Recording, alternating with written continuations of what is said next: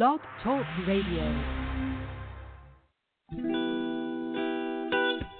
This is the Body of Christ Church, inviting you to our virtual living room, where we discuss today's issues and how those issues relate to the Holy Scriptures. So sit back, relax, and engage in conversation with us. Good afternoon, and the Most High, in the name of Christ, bless you. I am Josiah, and welcome to our virtual living room where we examine recent events and other topics as they pertain to the Holy Scriptures. We give all thanks and all praises to the Most High in Christ, and we give thanks for God's generous mercy, grace, and forgiveness. This afternoon, we have a very interesting topic, and that topic is the true spirit of Christmas, the true spirit of Christmas. You've heard the spirit of Christmas. We're going to explore the true spirit of Christmas. And joining with me in the virtual living room to discuss this topic, I want to welcome our brother Kabar. Okay, shalom, brothers and sisters. Glad to be back with you this Sunday, and all praises to the Most High in Christ for all things that He has provided unto us. And also join me in welcoming Yawanathan. Yes, giving all praises to the Heavenly Father. I would like to say good afternoon to the panel and to the listening audience. And we have also with us, we got our brother Kazakia. Hey, shalom, brothers, and to the listeners. Most High name of Christ bless. Definitely glad to be back, and definitely enthused and excited about dealing with this particular subject matter right here. And, you know, normally in the virtual living room, we typically have three people on the panel, but this is a very important topic today, so we got extra coverage on it. As a guest panelist today, we welcome with me our brother Abadja. Hey, shalom, Most High Christ bless everybody. All right, maybe I should have said James Earl Jones. Abadja, that voice is kicking. All right. All right, well, brothers, you know, when you start talking about the true spirit of Christmas, it brings to mind a number of things. And amongst all those things, you have probably predominant is the Christmas tree. And then you also have the lights and the candles and the gifts, the Yule logs, the music, the 12 days of Christmas, mistletoe, ivy, wreaths, holly, candy cane, Santa Claus and the reindeer, Black Peter, stocking, nativity scene, caroling, bells, and angels. You got all that kind of stuff involved with the with Christmas time. So considering that you have all of those things, what does it mean? What is the true spirit of Christmas? Oh, yeah. I forgot one, in which I think a lot of people omit, and that is, it's Jesus' birthday, right? And I want to just kind of go around and just get your brother's feeling on, you know, most people will agree that this list is a good representation of the Christmas spirit. And with that in mind, is this right? Is this the true Christmas spirit? Brother, you want to is this the true Christmas spirit? No. It's in no form or fashion the true spirit. First of all, it's not from the Lord. So there's only one true spirit, and that's the righteous spirit of the Heavenly Father. And that's the only true spirit, which is the true spirit is Christ. Christ says He's the spirit and the truth. And the things that He said that was He heard given to Him by the Heavenly Father, that's the only thing that's true. And anything on this Christmas thing is not found in the Bible. It's not true. And, you know, it's all false, to sum it up. So if you ask me, it's a bunch of garbage, and it's set from Satan, and it's the following in the workings of Satan on all levels. Okay. All right. Brother Abadja, is this a good representation of the true spirit of Christmas, this list that I just read? Is that a good representation of the true spirit of Christmas? Well, as far as the holiday goes, yeah, it's a representation of Christmas, but that has nothing at all to do with the scriptures in the Bible, because you can go in the Bible and it shows us exactly, where we're not supposed to observe those holidays and how the Most High gave us the holidays, that we're supposed to observe. So, as the brother, Jonathan was saying, we're not supposed to observe Christmas at all. Okay, all right. And Kabar, your thoughts on this? Is this a good representation of the true spirit of Christmas? Well, you do. Well, the true spirit of Christmas is, of course, the spirit that dwelleth in the world, and we know that, of course, Satan is the god of this world, and according to 1 John 5, that the world lieth in wickedness. So there you have your true spirit. But as far as the Most High and what he commanded us, he told us in Leviticus 26 and 46, these are my statutes and my judgments and laws which the Lord made between him and the children of Israel at Mount Sinai by the hand of Moses. And now we have the perfection of that understanding through Christ. There's your difference between what is actually commanded by God and the true way of life and the spirit that lieth in the world, the spirit of Christmas, this wicked spirit from Satan. Okay, a wicked spirit from Satan is what you're saying. Yep. Okay. Kazak, the Yes, final sir. one to respond to this question. Is this list a good representation of the true spirit of Christmas? Your response. My response, the list is a representation of Christmas. However, I don't think that's the right question to ask. The right question to ask concerning this list and what you're asking the brothers on the panel is, any of these things that you mentioned on this list, can we prove it in the Bible as something that the Lord sanctioned for us to follow, something that the Lord ordained for us to celebrate? Now, when you want to get into the high holy days, the holidays, the true holidays of God Almighty, you look in Leviticus, the 23rd chapter, the Heavenly Father gives us a list, the majority of them. The Heavenly Father gives us a list of the high holy days that he ordained that we celebrate. Days like the regular Sabbath, days like Passover, the Feast of Unleavened Bread, the Day of Atonement, the memorial blowing of trumpets. Those are the days, that the Heavenly Father ordained that we celebrate. Now, the things that you mentioned, the Yule log, the mistletoe, the bells, and all of that, where are those in the Scriptures? And like the Scriptures tells us in 1 Thessalonians, prove all things. So if we can't go into the Bible and prove it, that means we shouldn't celebrate it. We shouldn't have anything to do with it. So as far as this list that you've given us and this true spirit of Christmas, as the brothers before me have already talked about, they've already mentioned, no, it has nothing to do with the Heavenly Father. It has nothing to do with Christ.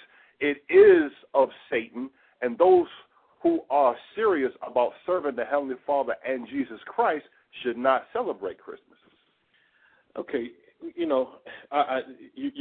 all four of you brothers sound like you're in agreement that, you should not be observing Christmas, although this is a good representation of the spirit of Christmas. You shouldn't be doing these things. Okay, so what I like to do is to go through this list and let you guys explain the reason why you shouldn't do these things, okay? Because first of all, it's about Jesus. It's Jesus' birthday. It's being observed. Jesus is in the Bible. So what's so horrible about celebrating his birthday on December 25th? Anybody can jump in and respond to that one. Well, the thing is, you can't find, yes, Jesus is in the Bible. As a matter of fact, the entire Bible from beginning to end is about the only begotten Son of the Heavenly Father, Jesus Christ, and the revelation that the Most High will bring to the nation of Israel and ultimately to the world through him, and according to the order that the Most High set it up. However, December 25th, that date that you mentioned, there is no date given for the birth of Christ in the Bible anywhere. And there is no indication at all that Christ especially wasn't born in the dead of winter. But that's kind of like, President's Day. It's not Lincoln's birthday. It's not Washington's birthday. It's a well-recognized fact that neither one of those guys was born on President's Day. But you pick the day to observe these guys, these presidents' birthdays. So what's the problem with picking a date? We don't know when Jesus' birthday was. So what's the problem with just picking a date so that you can honor a man that meant so much to all of humanity? Well, because it's... Go ahead, brother. Yeah, I was going to add in, if I could, that the scriptures never say when the birth of Christ is, but more importantly, the scriptures prophesied of the coming of the one that was to show Israel's repentance into the salvation, eternal kingdom of heaven. So it's enough scriptures even speaks of his birth, and that I think is more than enough. When it speaks of him, the angels coming, talking to Joseph, talking to Mary, and then the covenant that the Heavenly Father made with David, many other scriptures of his coming.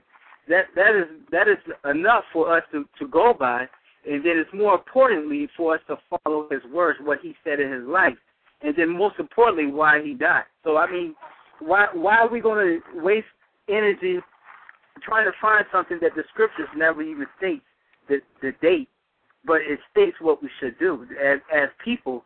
I believe that's more important to follow what Christ says to do, because Christ says, "You are my friends if you do whatsoever I command you to do." Well, the reason why you would do that is because you don't know when his birthday is, and you're searching for a way to honor a man that means so much to your existence. Period. I mean, your eternal existence, and you're searching for a way to honor him. What's wrong with observing his birthday on December 25th? All right. I'm glad that you said that. You're looking for ways to honor him. So now let's look at John, the 14th chapter and the 15th verse, so that we can get the absolute understanding of how we honor Christ. First and foremost, we're supposed to be honoring Christ all the time, not just one particular day, which just so happens December the 25th. That's, during the winter solstice, and when you get into the history of it all, that's all rooted and established in idolatry and paganism. But now let's deal with what Christ said. John 14 and 15, Christ said, "If ye love me, keep my commandments." Now, in no way am I minimizing the significance of the birth of our Lord and Savior, Jesus Christ. I'm not doing that. But we have to do things according to the Scriptures. We have to honor Christ the way the Scriptures say that we have to honor Christ. And for that, I have to read the Scripture again, John 14 and 15. "If ye love me, keep my commandments." So if we love Christ, we want to honor Christ, we want to show our true devotion to Jesus Christ, the Son of the Heavenly Father, then we've got to follow his teachings and follow his example. That's how we show that we love Christ and we honor Christ. Okay, by following his teachings and his examples. And, don't you think that Jesus would want you to observe his birthday, and to exchange presents in his honor and so forth? Isn't that something that you would think that Jesus would want you to do in order to honor him? In addition to all the other things that you do, you won't steal and you're good to people and you give them stuff and all that. You're a good person. You keep the laws and all that stuff. In addition to all those things, don't you think Jesus would want that? No. Why not? The reason that Christ wouldn't want that is because to love Christ, we have to keep his commandments, and what did Christ command us? Matthew chapter 19 and verse 17 tells you, "And he said unto him, Why callest thou me good? There is none good but one, that is God. But if thou wilt enter into life, keep the commandments." Okay? Christ came so that we may have eternal life, and then he told us in order to have eternal life, we have to keep his commandments. That is a command from Christ, and if we love Christ, we will obey what he says. And one of the elements of those commandments, one of the main things, going right back to Exodus 20th chapter, was, "Thou shalt have no other gods before me." And as we explore this entire issue and topic of Christmas itself, we will find out that it is based and rooted and completely established in idolatry, and that's why we can't do it. Okay. All right. Well, let's take a closer look at that then. The date of December 25th. What's wrong with choosing that date to observe Christ's birthday, to honor Christ on December 25th? You know, it's idolatrous practice, according to what you're saying, right? Mm-hmm. So what's wrong with using that date? Is that date in particular, or would it be any date that you choose would be a problem? Well, I'll tell you this. On that date of December the 25th, there's a lot of research that's done in the world that let's say they don't even believe in Christ. This people that have done research and have found out that these days are linked with other things. That day is linked in the worshiping of different idol worships. And I know that you have some audio clips and that you can go into to explain that. If you can cue those up, maybe one of the brothers can expound.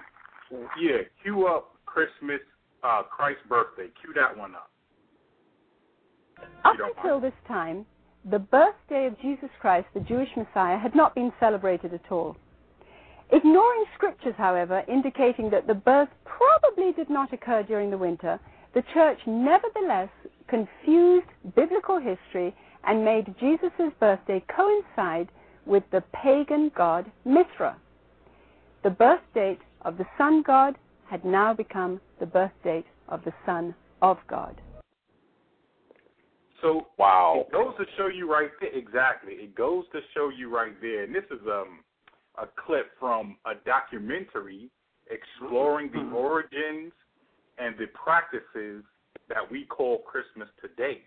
And like the orator was letting us know that, of course, this December 25th had nothing to do with Christ. It's not written in the Bible anywhere.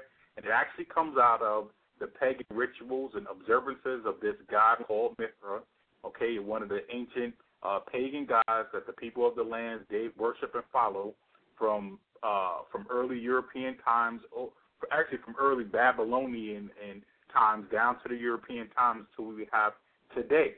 But it's not something that was ever associated with, that ever came out of the Bible or had anything to do with Christ's birthday. And if I could just turn to 2 Timothy chapter 3 and verse 4, we see this, and we are warned of these things in the scriptures.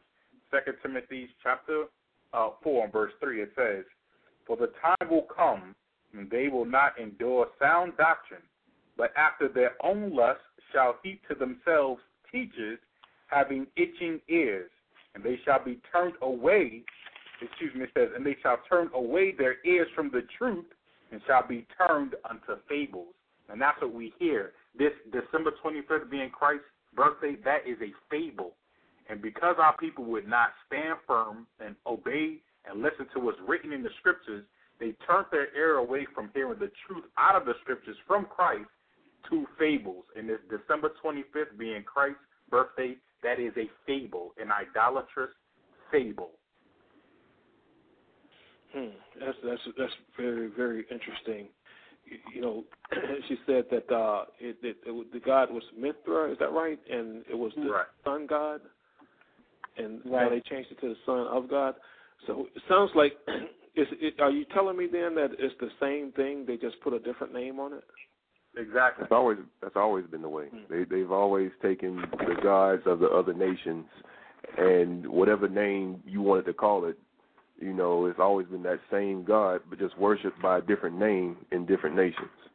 You know, whether it was going to be Zeus, or whether it was going to be Horus in the Egyptian mythology, whether it was going to be Nimrod in ancient Babylonian mythology, it was all the same thing.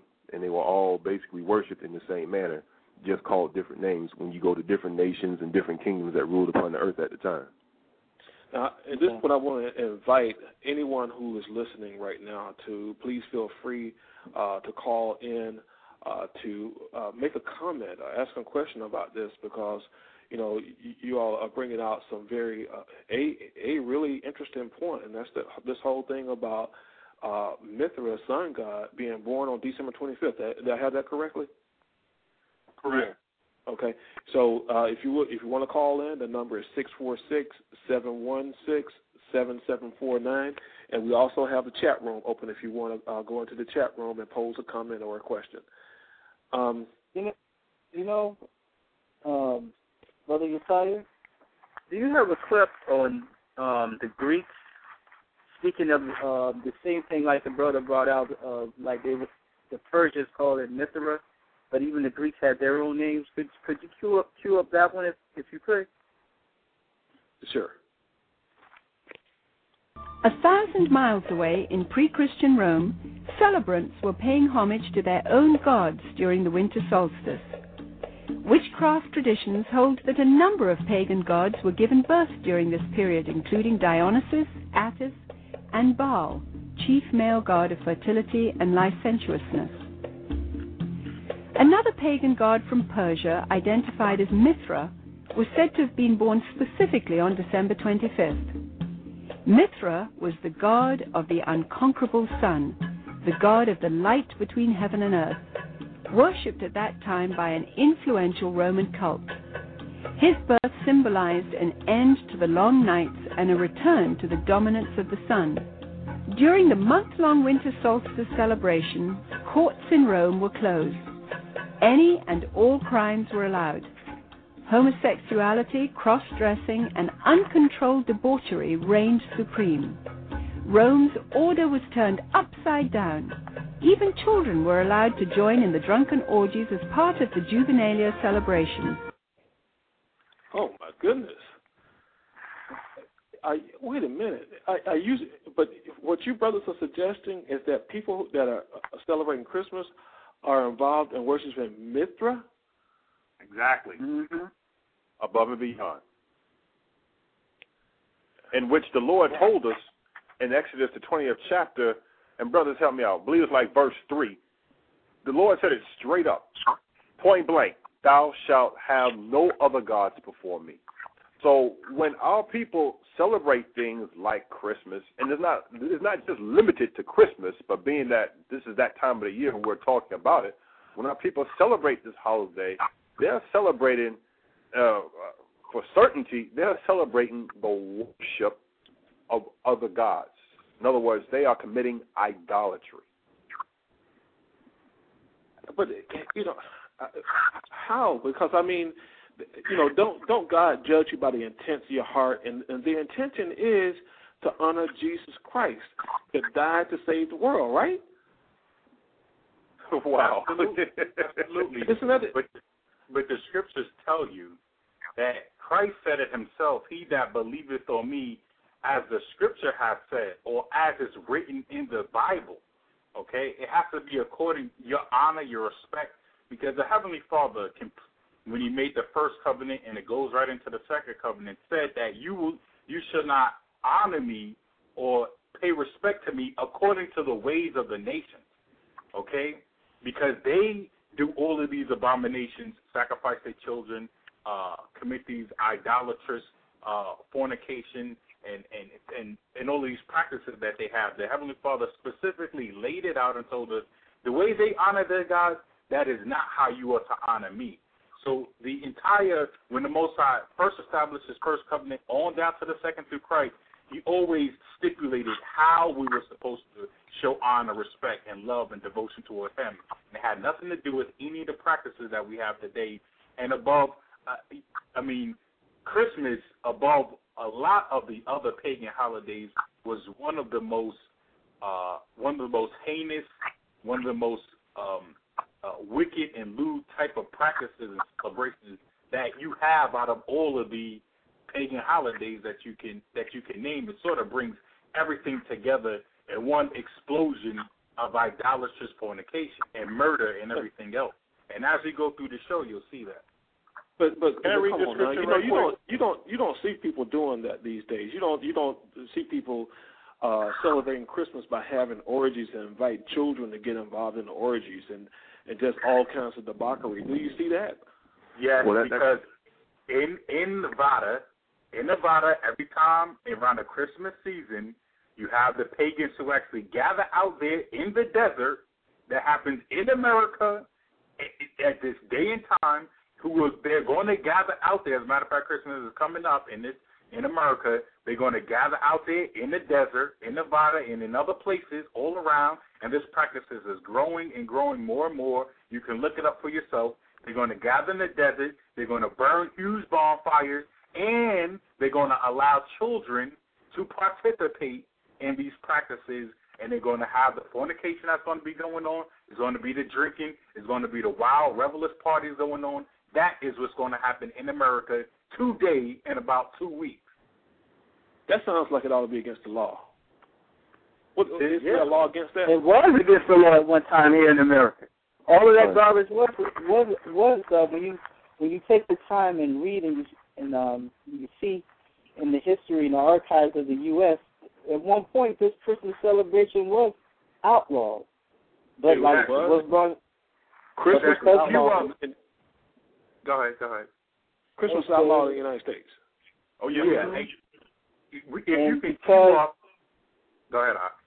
Okay, and because people love to follow Satan and love to forsake the Most High, it is now accepted as it is something right and something spiritual and something holy and the gathering of family and all of this when it's all cloaked in demonic evilness and not from the Heavenly Father. You know what? Another loophole, because you say, shouldn't this be outlawed in America? And at one point in time, and we're going to listen to the clip, that it was outlawed. But when you look at the specifics of it, of course, in Nevada, the laws of that state is different from the laws in the other places. I know, like, say, you can't have an open bottle or container and just be walking down the street drinking in Atlanta, but you can do it in New Orleans. You can't engage in prostitution in the other states, but I believe in Nevada you actually can, or something similar to it, and that's why they choose that state to go there and do it, because according to those state laws there, they are allowed to do it there, and that's the loophole that these pagans and this December 25th idolatrous sexual orgy practice, that's why they choose that state to do it in. Now, of course, at one point in time, that ain't even happened in America. And you could cue up clip number 1652. 1652, what is that? Let me go in the clips. That is audio clip. I know it says 1652 Christmas. Okay. Following England's lead in 1659, the colonies of America had likewise outlawed Christmas. For 200 years, the clergy in New England battled to keep the riotous celebrations honoring the pagan god Saturn from infiltrating the New World. So we see exactly. They said not only the United States, but they said the United States followed England, or the colonies followed England. Exactly, because you had the Romans bringing in those practices into, England, and of course they fought it until the church, the Roman Catholic Church, because of the large following in these pagan practices, finally succumbed to it. And then you had the cascading effect where that finally came into the colonies of the United States, because of course, as you know, the U.S. was called the U.S. today, was just a colony of Britain, a colony of England. So that these practices at 1659 wasn't going on. As a matter of fact, it was actively protested against because of all of the wickedness, because of all of the idolatrous, wicked practices that actually went on that day. And we could go into more clips of that, but it just goes to show you in the early history of the United States, Christmas was outlawed. As a matter of fact, it was against the law to even engage in that practice and that celebration. Wow. All right, Kazak, I think you wanted to read the scripture earlier. Sure did. Because this discussion is basically centered around honoring Christ. Now, let's read the scriptures. Prove all things, right? So let's read the scriptures about that. John 5 and verse 23. That all men should honor the Son even as they honor the Father. He that honoreth not the Son honoreth not the Father which hath sent him. So now let's deal with this. The Lord gave us specific instructions on how we are to honor him. and they're found in the Bible. We honor the Lord by not having no gods before him, keeping the Sabbath day holy, celebrating his high holy days, not murdering, not stealing, so forth and so on, right? So now, that's the way we honor the Heavenly Father. Why is it all of a sudden now that we got a different way of honoring Christ? No, we honor Christ the way that the Scripture says we're supposed to honor Christ, which was the reason why I read that Scripture in John 14 and 15. If ye love me, keep my commandments. If we love Christ, we honor Christ, then we've got to keep and follow his teachings and his example. That's how we show that we honor Christ. And when we do honor Christ the way the Scripture says that we're supposed to honor Christ, not only are we honoring Christ, we're also honoring the Heavenly Father who sent Christ. Okay. Now, speaking in terms of honoring Christ according to the Scriptures, there's some people that would ask the question, what's wrong with me honoring Christ in my own way? Why should that be a problem? All right. Where's that Scripture at? I believe it's in Romans 10, and I'm looking for it right now as we speak. It's, starting Romans 10, starting at verse 1, and I'm going to read to verse 3. Brethren, my heart's desire and prayer to God for Israel is that they might be saved. For I bear them record that they have a zeal of God, but not according to knowledge. For they, being ignorant of God's righteousness, is going about to establish their own righteousness, have not submitted themselves unto the righteousness of God. So it's the same thing, that the example still applies. People being ignorant of God's first and foremost, verse 2. People have a zeal for the Heavenly Father, a zeal for Christ, but not according to knowledge. What knowledge? The knowledge of this Bible, the Scriptures. So as a result, they being ignorant of God's righteousness and going about to establish their own righteousness, have not submitted themselves unto the righteousness of the Heavenly Father, which basically means because they have no knowledge of the righteousness of the Heavenly Father and how to honor him and his Son Christ, are going about to establish their own righteousness. They're going about to establish their own practices, their own customs of how to follow and serve the Heavenly Father, instead of submitting themselves to the knowledge of how to honor the Heavenly Father and Christ already written in the Scriptures. Yeah. Okay. And go ahead. And also on top of that, people to go on to that statement as to finding a way to honor Christ by his birthday. Let's get one thing what Christ said in St. John chapter 12, verse 32. This is what Christ said himself. He said in St. John chapter 12, verse 32. He said, and it says, and I, if I be lifted up from the earth, will draw all men unto me. So it's not by his birth that, and not shortcoming his birth by no means, because this is the Son of the Heavenly Father this is that point in time the Heavenly Father allowed him to come on this earth. But Christ is letting you know that when he's being lifted up from the earth, symbolically speaking of his death and his resurrection from being crucified on the cross, 3 days, 3 nights in the earth, and risen back to the Father.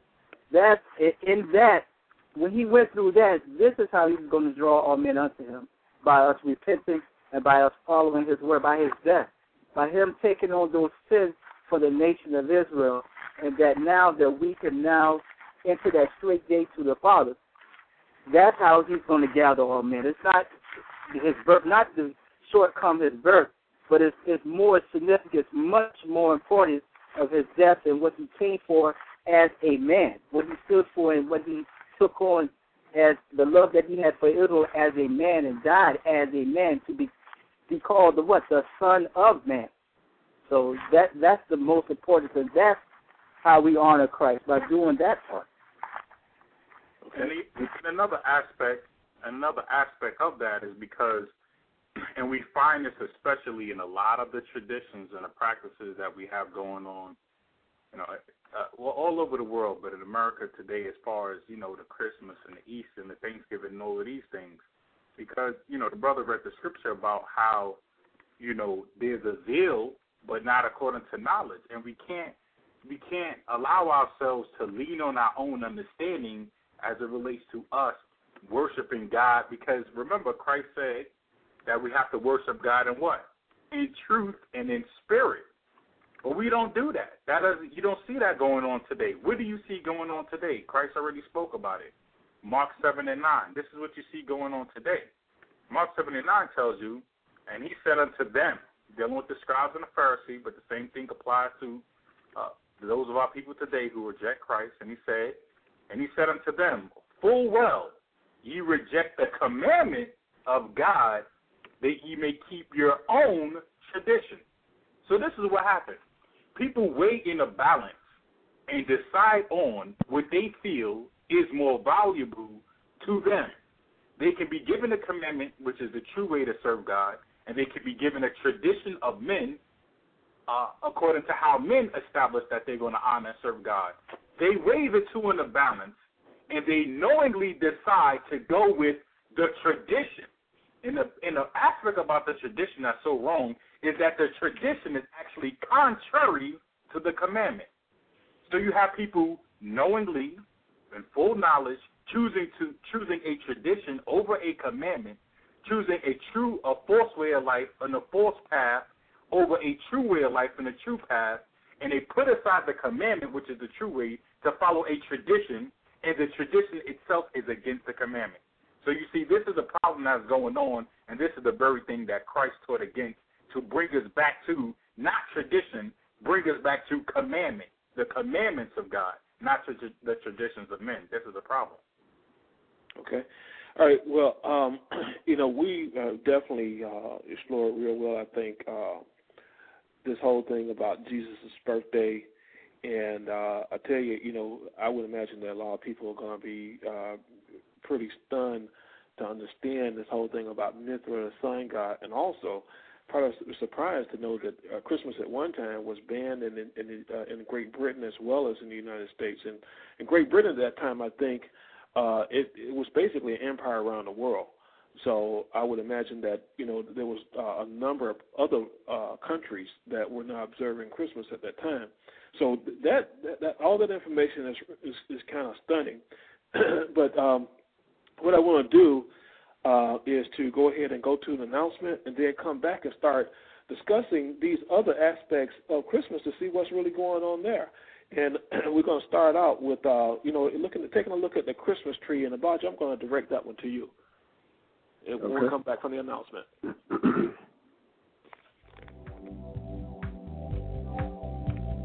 Brothers and sisters, at this time, please accept our invitation to visit us in the virtual living room to discuss today's topic. Comments or questions are eagerly encouraged, whether they agree or disagree with the viewpoints expressed by those involved in the program. To visit us in the virtual living room, please call 646-716-7749. Also, you can visit our website at thebocc.com, or you can email us at bodyofchrist@ureach.com. Ureach is the letter U followed by the word reach. So that's bodyofchrist@ureach.com, or call us at 1-877-871-1712. This program is broadcast live each Sunday at 2 p.m. Remember to visit us right now in the virtual living room by calling 646-716-7749. Now, back to today's show.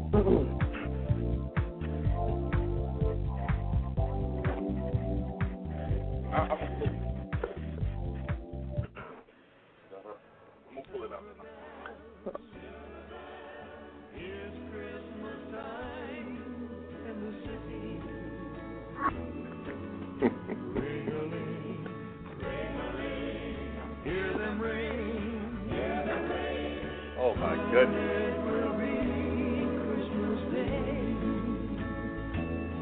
City sidewalks busy sidewalks, dressed in holiday style. In the air, there's a feeling. All right, welcome back to the virtual living room. And today we are talking about the true spirit of Christmas, the true spirit of Christmas. And we recognize that on Christmas you have, or leading up to Christmas, you have a lot of shopping going on, and you have people making plans of what they're going to do on Christmas. You have people buying gifts for those they love and care about, and planning big meals and just to get together with friends and relatives and so forth. And, you know, there's just a certain spirit that just fills the air during that time of the year.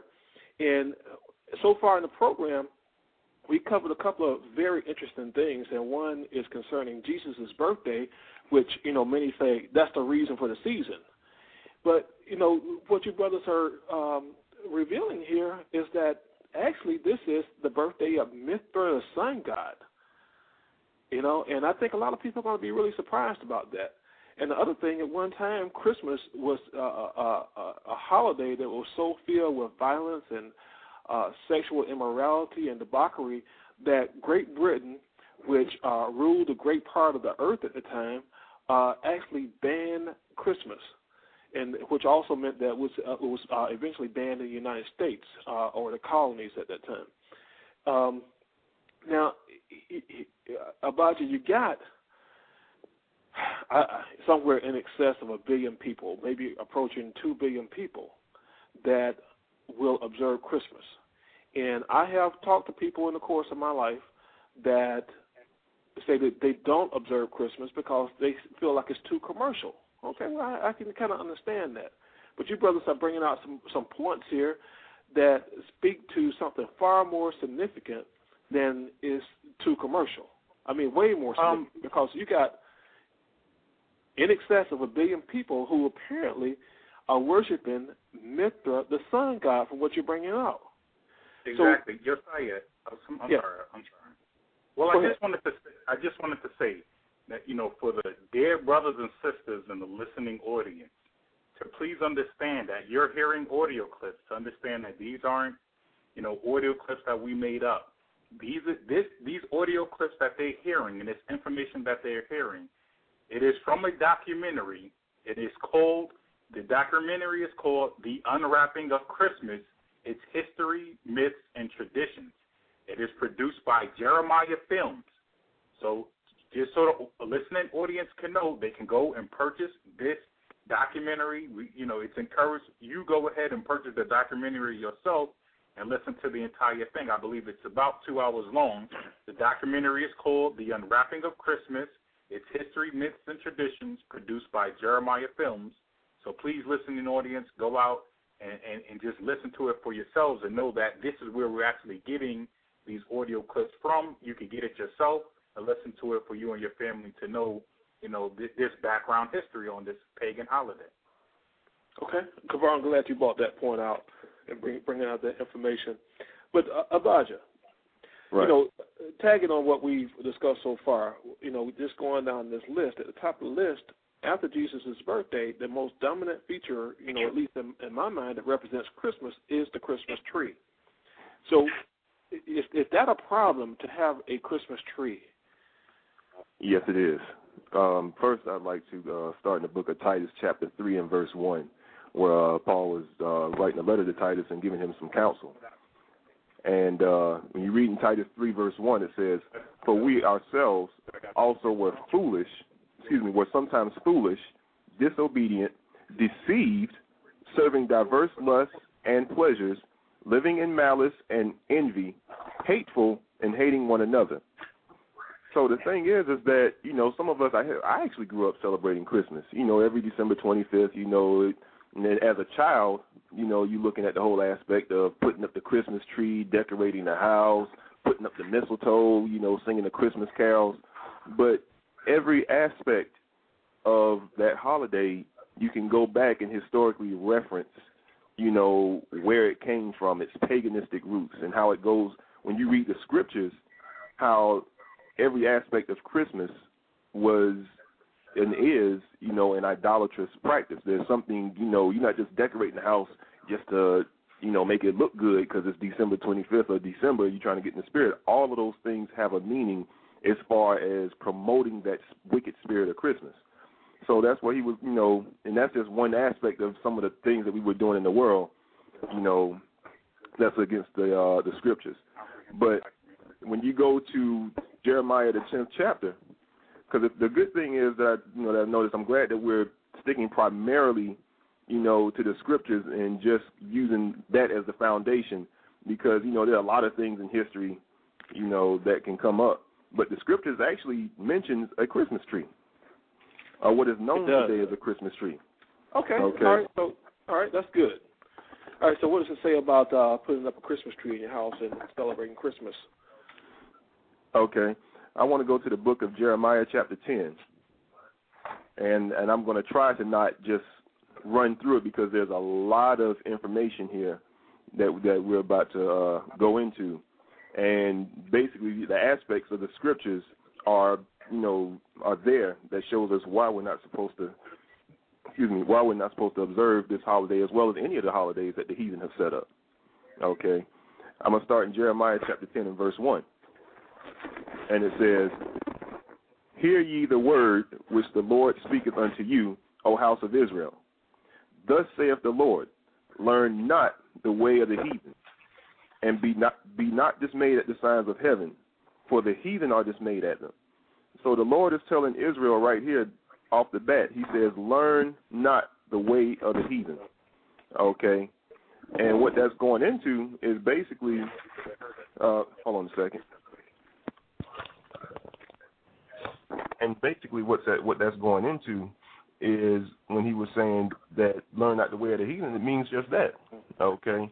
Don't learn their ways, don't learn their customs, don't follow their traditions, don't observe their laws. And what I mean by their laws, basically going into those aspects of the things that they observe as far as the heathen may go into like fornication. The Lord told us not to do that, okay? The heathen eat unclean foods. The Lord told us what was clean and unclean for us to eat, okay? And so going down, he says, and be not dismayed at the signs of heaven, for the heathen are dismayed at them. So the heathen were observing things like astrology, and they see like the eclipse and things like that and thinking that these were bad omens.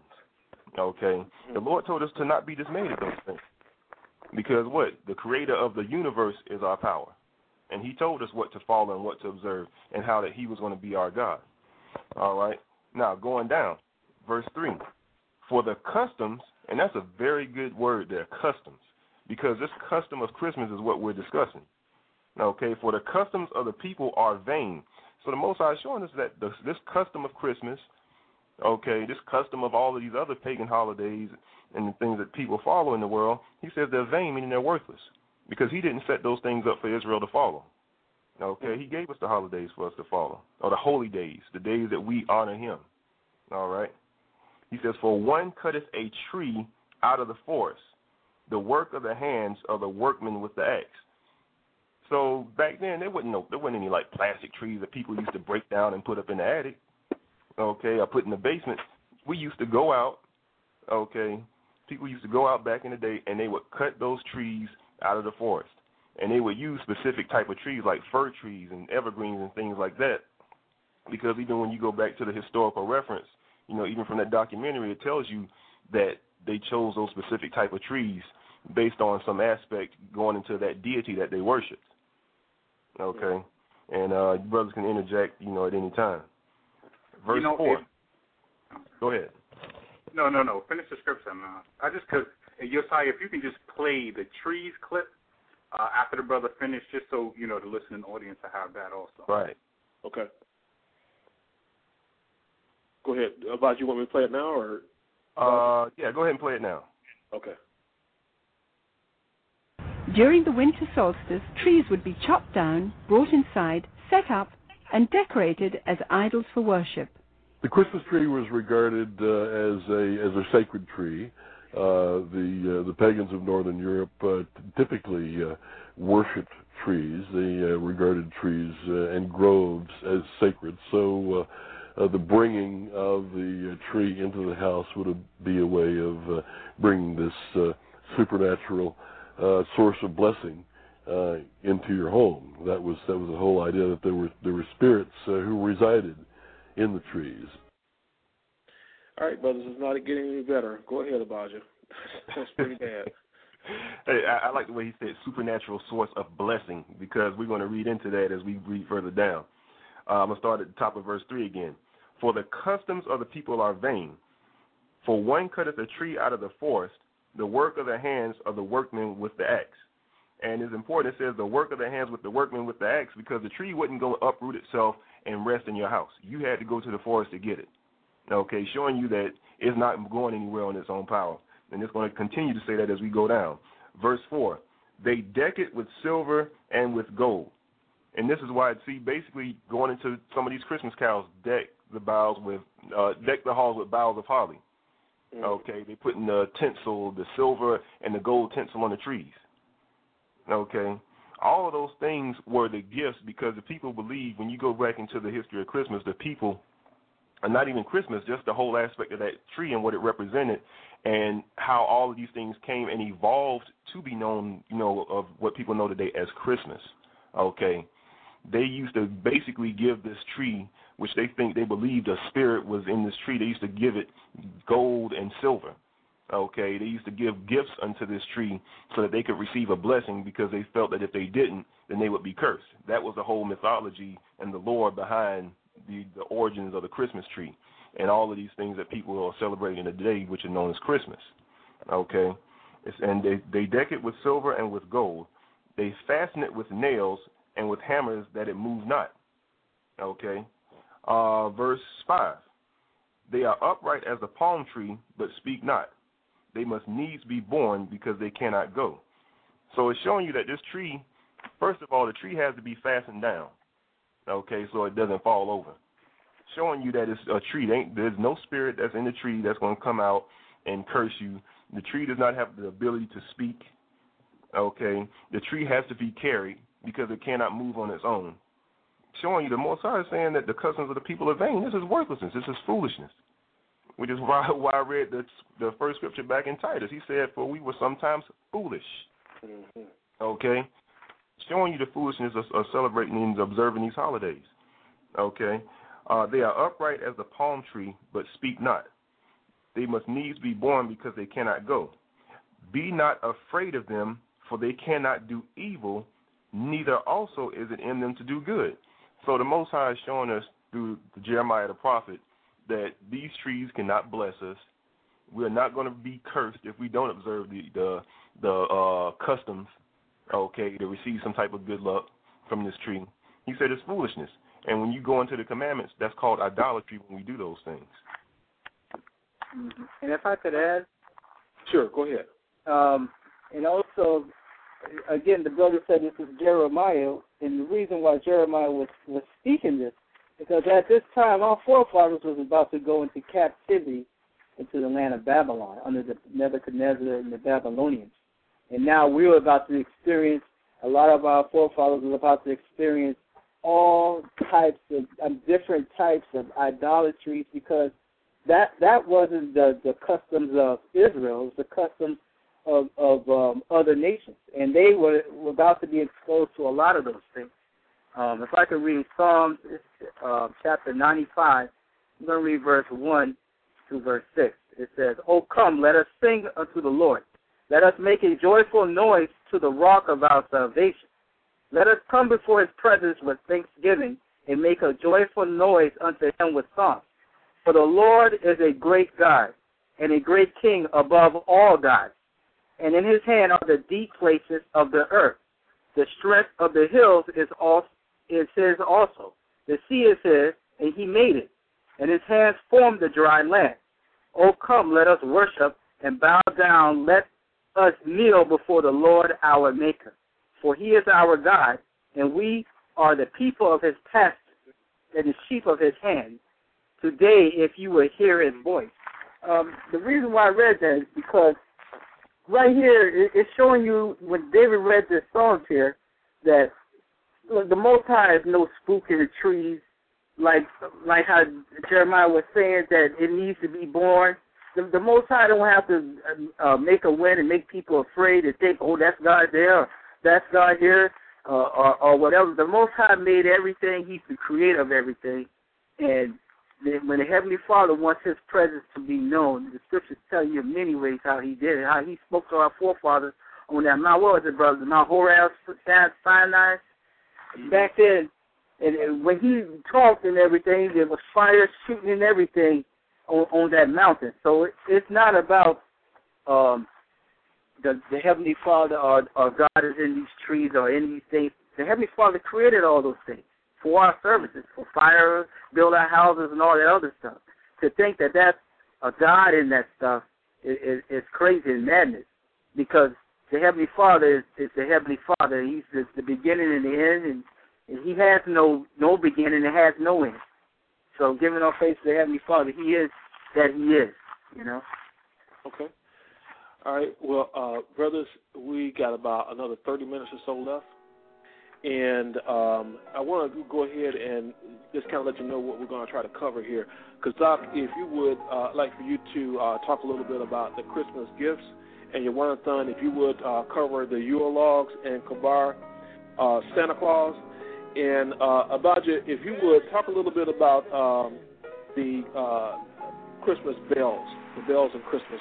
Is there any special meaning behind that? So, if you will, because I'm going to go ahead and start with you. Would you tell us, about the Christmas gifts? Is there anything wrong with that? What's wrong with Christmas gifts? You're just giving a present to somebody. Okay. Is there anything wrong with giving a present to somebody? No. But let's look at the symbolism of the quote-unquote gift giving at Christmas time. First and foremost, you got this tree in your house that you're not supposed to have in there, that Christmas tree, which is idolatry. And believe it or not, in history, once people brought the tree into the home, they used to bring gifts and set it under the tree so that they would receive that blessing for the tree, so they wouldn't be cursed, so they would receive some type of blessing. So that still is going back or referencing idolatry. Here it is in history, people will actually put real gifts to this tree to honor this tree, this idol that was brought in their homes, so that they would receive a blessing from that tree. And we all know that that's idolatry. Here it is. Here again, Exodus 20:3. Now, hold on. Matter of fact, because it goes a little bit deeper than that, let's go to Exodus chapter 20 and verse 3. Before you go there, let me just make sure I understood you correctly. You're telling me that these gifts, they're being offered to the tree? That's right. In history, they offered these gifts to the tree with the hope that the tree or the spirit that's in the tree would be appeased or pleased with the gifts that were offered, and that the spirit would bless the household. Okay. That's idolatry. So now let's look at what the Lord says about that.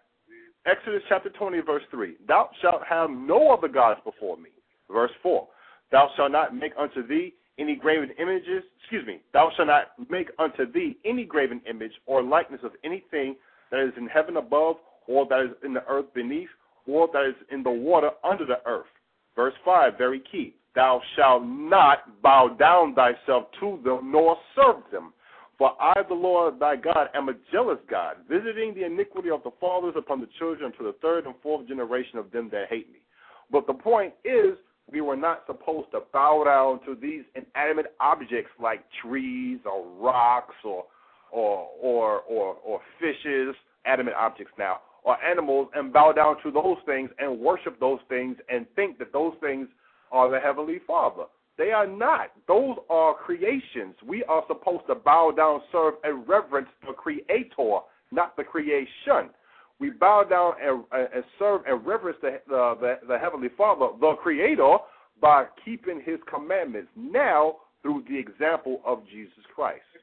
Okay, but that's where the gift giving comes from. Because, how do you respond to somebody? You brothers could jump in and answer this. How do you respond to somebody that said, listen, I am not worshiping any tree. The tree is in my house, but all that is decorations, and the gifts are not for the tree. The gifts are for the people whose names are on the gifts. How do you respond to somebody that takes that position? Well, anyone who wants to take that position, of course, that's their position that they want to take. But the overall, we just read in the scriptures, and you tell them, look up the history. Challenge them to go research the history. Look at the symbolism, or research the symbolism of the gift giving. One, then two, really challenge them to get into the scriptures, read the scriptures, and see where the Heavenly Father sanctions that. If they get into the scriptures and see, or try to research the Bible and see where the Lord sanctioned that practice, they're not going to find it because it's not there. And at that point, if they see that it's not there, then hopefully they should begin to question themselves and research further and see, all right, if the Lord didn't sanction Christmas, what did the Lord sanction for me to celebrate? What are the high holy days, or simply stated, holidays that the Lord gave that I must follow? Then comes repentance. Mm-hmm.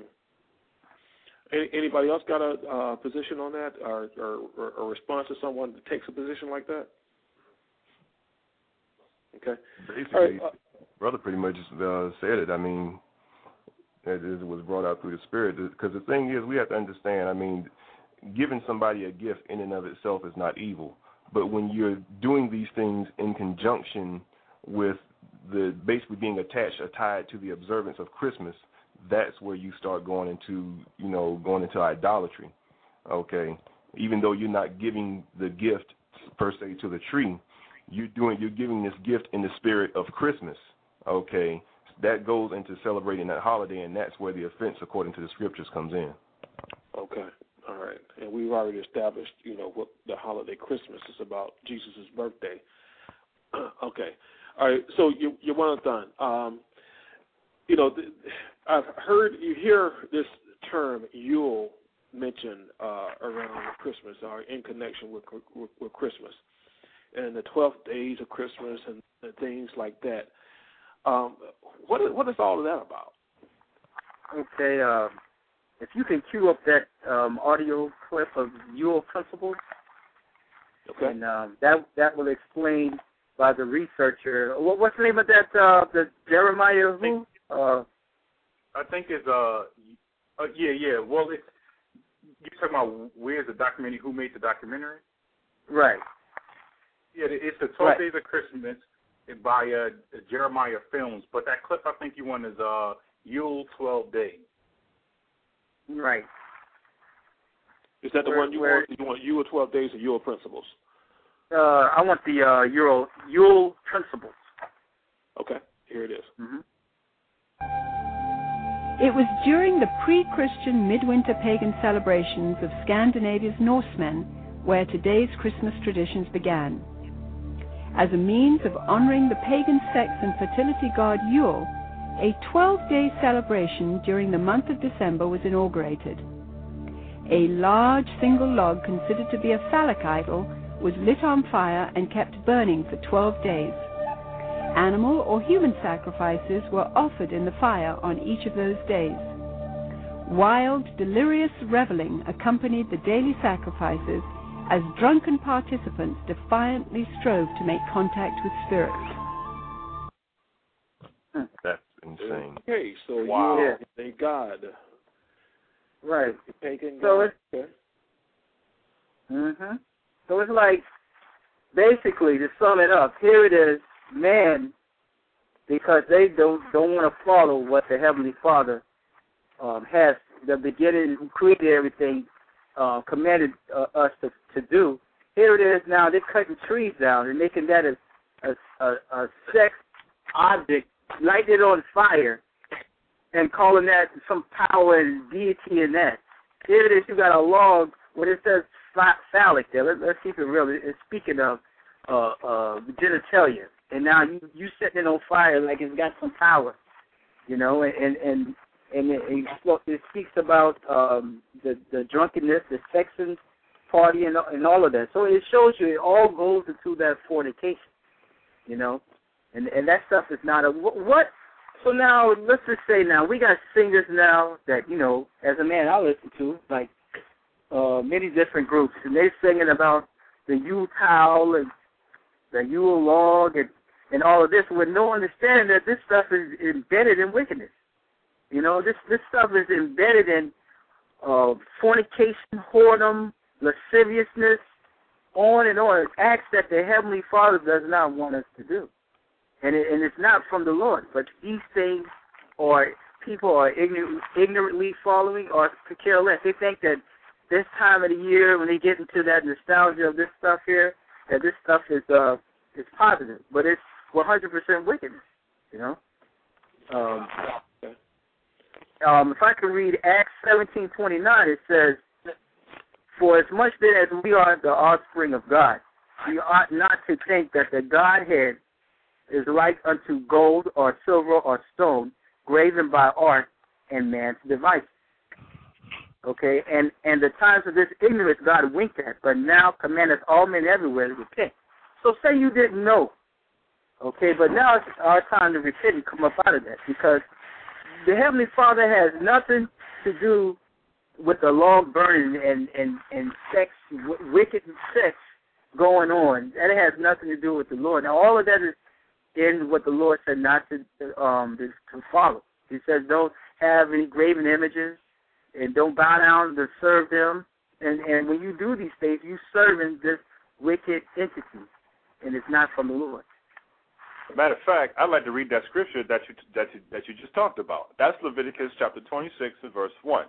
Ye shall make you no idols nor graven image, neither rear you up a standing image, neither shall ye set up any image of stone in your land to bow down unto it, for I am the Lord your God. So there it is right there. The Yule log, the Christmas tree, all of that is idolatry, the setting up or the rearing up of standing images and idols and bowing down to those things and reverencing those things, which the Lord tells us, Exodus the 20th chapter, also Leviticus 26 and 1, that we should not do. And the Lord telling us not to commit idolatry is all throughout the Bible. We're just citing two specific places in the Bible where the Lord said for us not to do that. And again, you got this tree burning in the woods somewhere originally. Now you got it in the houses. And originally it was supposed to be a giant penis burning, and it was supposed to be a God power in that.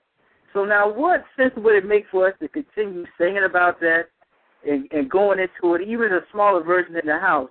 And we reading here the history behind it, it doesn't make any sense for a man to follow that. We got to repent out of those things. We got to turn.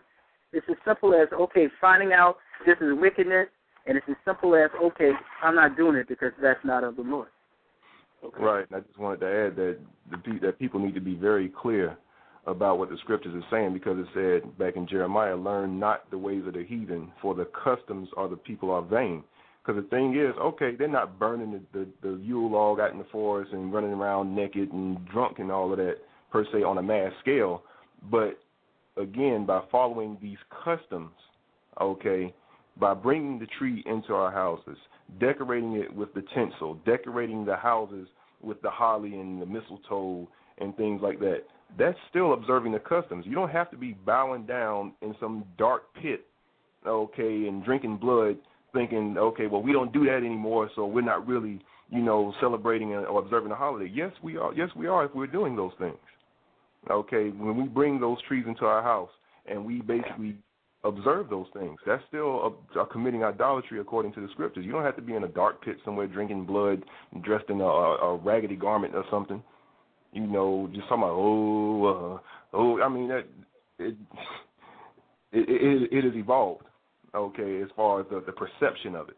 But the practice and the custom is still there. The spirit of that custom is still there. Okay, well, Kabar, sounds like these brothers saying that, whether you were intentionally involved with these pagan practices or you are ignorantly involved in these pagan practices, you need to abandon them. Now, one thing that seems to be very, very innocent, because it's kind of like Spider-Man or Batman or somebody like that, everybody knows, with the exception of small children, they know that Santa Claus is a fictitious character. Santa Claus and the reindeer, all that stuff is just purely fiction. So there's, correct me if I'm wrong, there's nothing wrong with, having Santa Claus around, mentioning Santa Claus and getting involved in that whole thing. Is there anything wrong with that?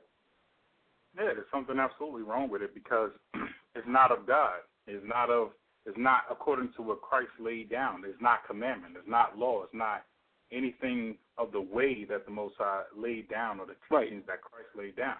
But neither is Batman or Superman, though, and there's nothing wrong with those, are there? You know. Yeah, but no one is saying that Batman and Superman is giving them gifts on December 25th either. So we have to understand that we're incorporating a lot more than just saying a name. We're talking about a practice that's going on. We're talking about a belief system. No one have a belief system in Batman and Superman like they do, like it's taught to children about Santa Claus. So let's be clear about the difference between the two. We're talking about a belief system. We're talking about an idea, a concept, a character that is taught to children from their youth up.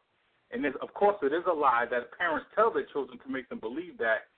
And, you know, there's all sorts of problems with that in and of itself.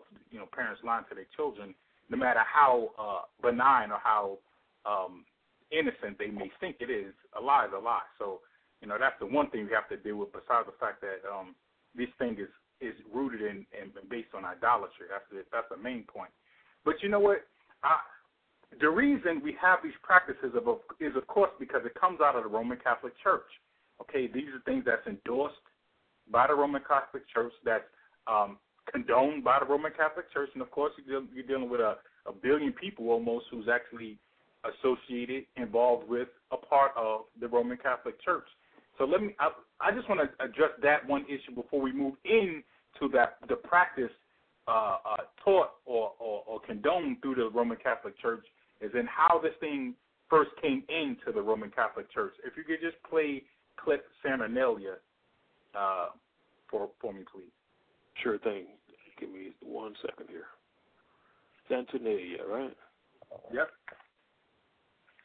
All right, you got it. 270 AD, the Roman Emperor Aurelian had made it official, setting aside a 7-day period from December the 17th through the 24th, culminating in an exchange of gifts on December the 25th to celebrate the birth of the sun god. This Roman orgy to end all orgies later became known as Saturnalia, in honor of the god Saturn, the god of excess. Roman soldiers invading Britain brought with them their pagan orgiastic traditions. Upon taking root in England, Saturnalia became known as the Festival of Fools, reigned over by the Lord of Misrule. By the 4th century, the influential government-sanctioned Church of Rome, unable to outlaw the growing number of pagan practices, chose instead to adopt them into their so-called official Christianity. Oh, wow. Okay, so we're seeing that, of course, this entire thing of what evolved, these pagan, idolatrous, fornication, lascivious practices that began in ancient times evolved into what we call Christmas today. It was something that was outlawed in England. It was something that was excluded from the church, but later, because so many people was involved, and because the pressure from the world was on the false Catholic Roman Church at that time, they adopted it because they couldn't get the people to come out of it. They decided to go into it, and they adopted as part of the Roman Catholic Church. And this is why you have Christmas today. It had nothing to do with Christ. It had nothing to do with honoring him. We already understand that the gift giving, like you were speaking about earlier, that was done on December 25th, according to the sun god, Mithra, so on and so forth. These gifts was dedicated in honor to him. Okay, so that's where we're getting that from. So even though you're doing it, this is about my family and so on and so forth, on that December 25th, the entire spirit and origin of it was dealing with idolatry, giving honor to the sun god Mithra. But we understand that these are pagan idolatrous practices that was absorbed into the Roman Catholic Church, not because they wanted to hold fast to God and Christ, but because they wanted to have influence over the people and retain their position of dominance. They absorbed this. So we see what their true allegiance is to. It's the power and dominance through Satan, and it's not through the establishment of righteousness through Christ. So that's how you got Christmas in and of itself and all the practices associated with it into the church and down to the people today. So now we can deal with the character that comes out of Christmas called Santa Claus, because we already understand that it's coming out of idolatry. Now we can see the problem with Santa Claus himself. And for that, if you can just play Black Peter, the clip called Black Peter. Okay. But according to the traditions of the Church of Rome, there was a Turkish bishop named Nicholas who hailed from Myra in Asia Minor during the 4th century. He was known as the patron saint of seafaring men. Over the centuries, as the legend began to unfold, it was rumored that St. Nicholas had actually captured the devil himself, put him in chains, and made him his personal servant. Recognized in various cultures as Krampus, Beelzebub, or Zwart Piet, Black Peter, this assistant of St. Nicholas is best known by his German name, Knecht Ruprecht.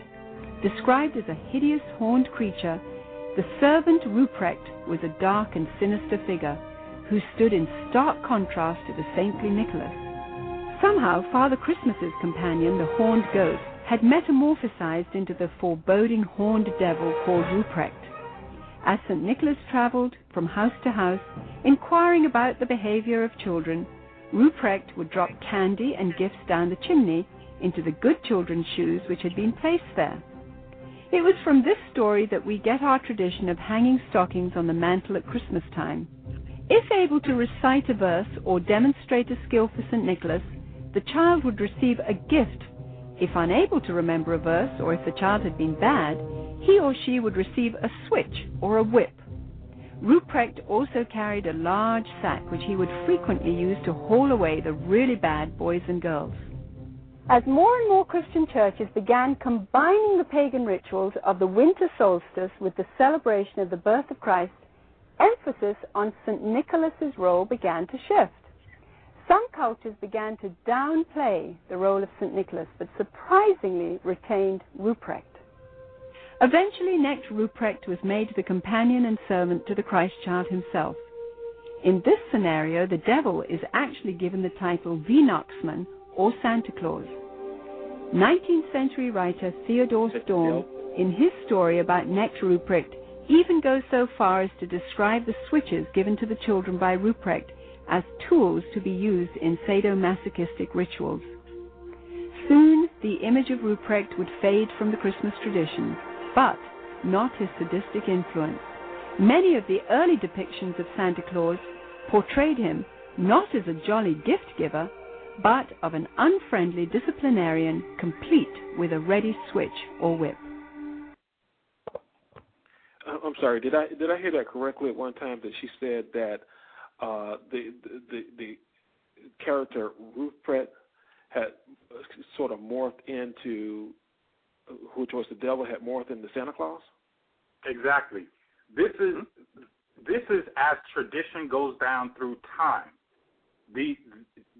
In the various societies and cultures, it changes and it evolves. Originally, what we call Santa Claus today was out of this myth that this St. Nicholas, and under the Roman Catholic Church, this myth that he had captured the devil and made him his personal servant. The various names changed from Zwart Piet to Knecht Ruprecht until you have today his name of Santa Claus, which came out of Weihnachtsmann. Okay, that was another name for Santa Claus. It was actually this character who is supposed to be the devil himself who actually becomes the modern day Santa Claus that we have today. Okay, this is where this is coming out of, understanding that these are idolatrous pagan origins and practices that's being handed down to the people from the Roman Catholic Church. When you go on to 2 Corinthians chapter 11, verse 12, we are warned of these things and how these false apostles and false Christ, false churches are going to be established that is going to actually turn the people away from God and the truth to fables and lies and Satan. 2 Corinthians chapter 11, starting at verse 13, it says, For such are false apostles, deceitful workers, transforming themselves into the apostles of Christ. This is what the clergymen of the Roman Catholic Church did, transformed themselves into the apostles of Christ. Okay, but they are false apostles and deceitful workers. Verse 14 says, and no marvel, for Satan himself is transformed into an angel of light. Therefore, it is no great thing if his ministers also be transformed as the ministers of righteousness, because they say they're for Christ, they say they are disciples of the Lord Jesus Christ, they say they are of the apostolic order, or the descent of the apostolic order of Christ, meaning apostles on down through the ages, which they are not, but it tells you that they transform themselves of the ministers as they are the ministers of righteousness, whose end shall be according to their works. And all their works are against the commandments of God, against Christ, against the way of righteousness. So because they're going to receive of their works, of course, we know the reward for sin, okay, the reward for sins and transgression is what? Death. So that's the reward that they're going to receive. And, of course, the scripture tell you in Proverbs that a companion of fools shall surely be destroyed. So everybody who wants to remain under this Roman Catholic church and doctrine that is not according to the scriptures, they are going to receive of the same reward.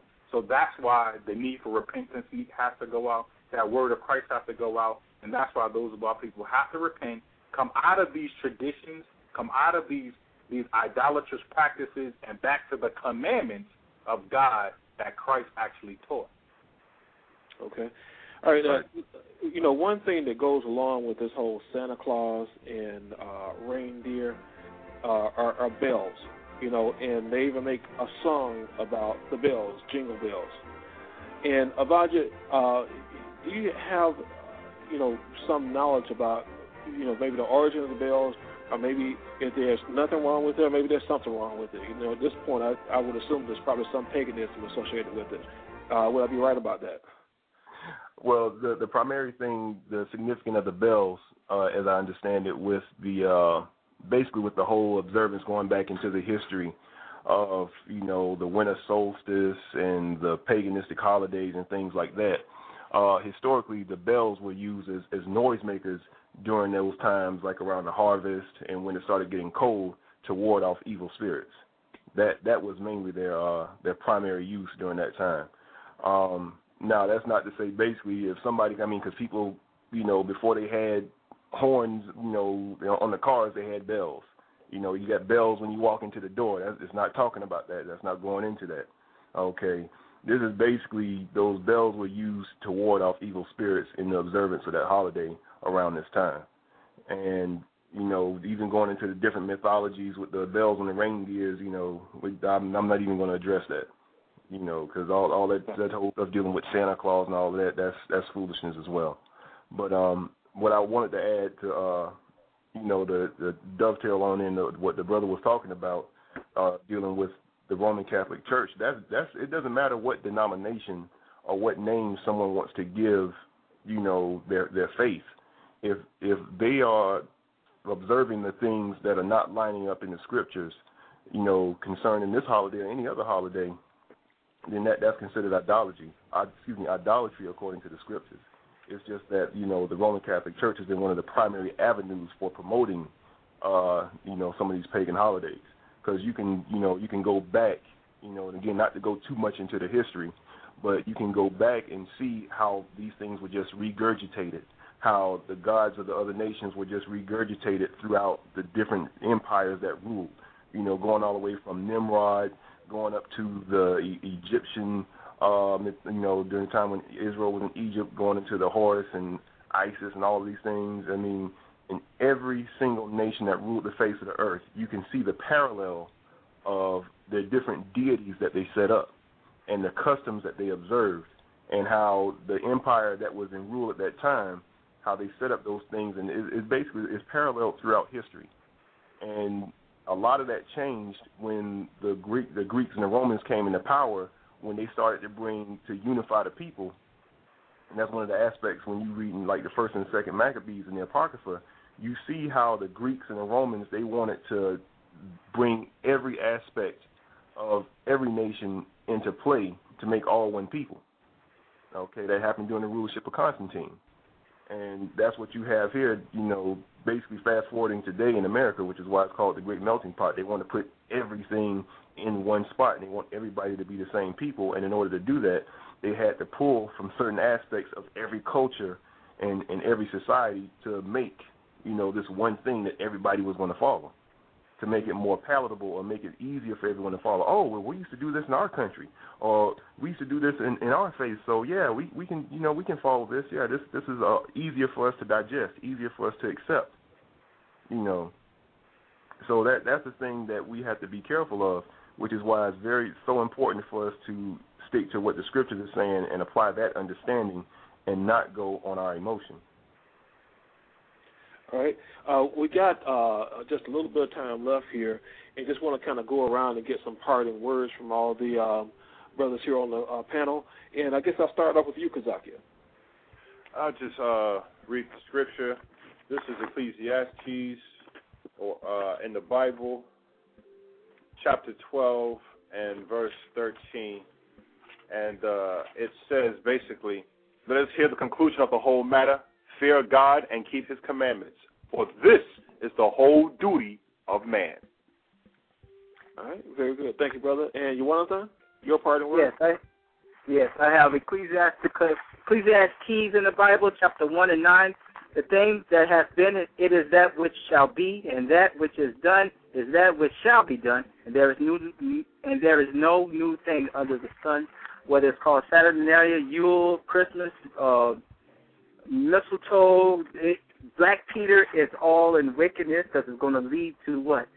Fornication, sex, adultery, lasciviousness, and so forth. Things the Heavenly Father said not to do. All right. And Kabar, your parting words. Yes. Understanding that Christ is the testimony of the entire Bible as written in John 5 and 39. I'm reading Isaiah 8 and 20. It tells you, to the law and to the testimony, if they speak not according to this word, it is because there is no light in them. All right, and Abadja, your parting words, please. The book of Ecclesiasticus in the Apocrypha, chapter 20, verse 32, where it says, necessary patience in seeking the Lord is better than he that leadeth his life without a guide. Because the thing is that we have to have a guide to walk righteously in this life, and that guide is scriptures through the understanding of Christ. And we have to be patient in learning that understanding and also to apply it. All right. Well, brothers, thank you so much for participating today. And Abadja, special thanks to you for coming on as a guest panelist. And also want to show gratitude to those people who have listened in and have been in the chat room. But most of all thanks, all praise, and all glory to the Most High and his Son, Christ. Until next time, the Most High in the name of Christ bless you. Shalom. Brothers and sisters, thank you for visiting with us in the virtual living room of the Body of Christ Church. You can visit our website at thebocc.com, or you can email us at bodyofchrist@ureach.com, or call us at 877-871-1712. Until our next visit, the Most High in the name of Christ bless you. Shalom.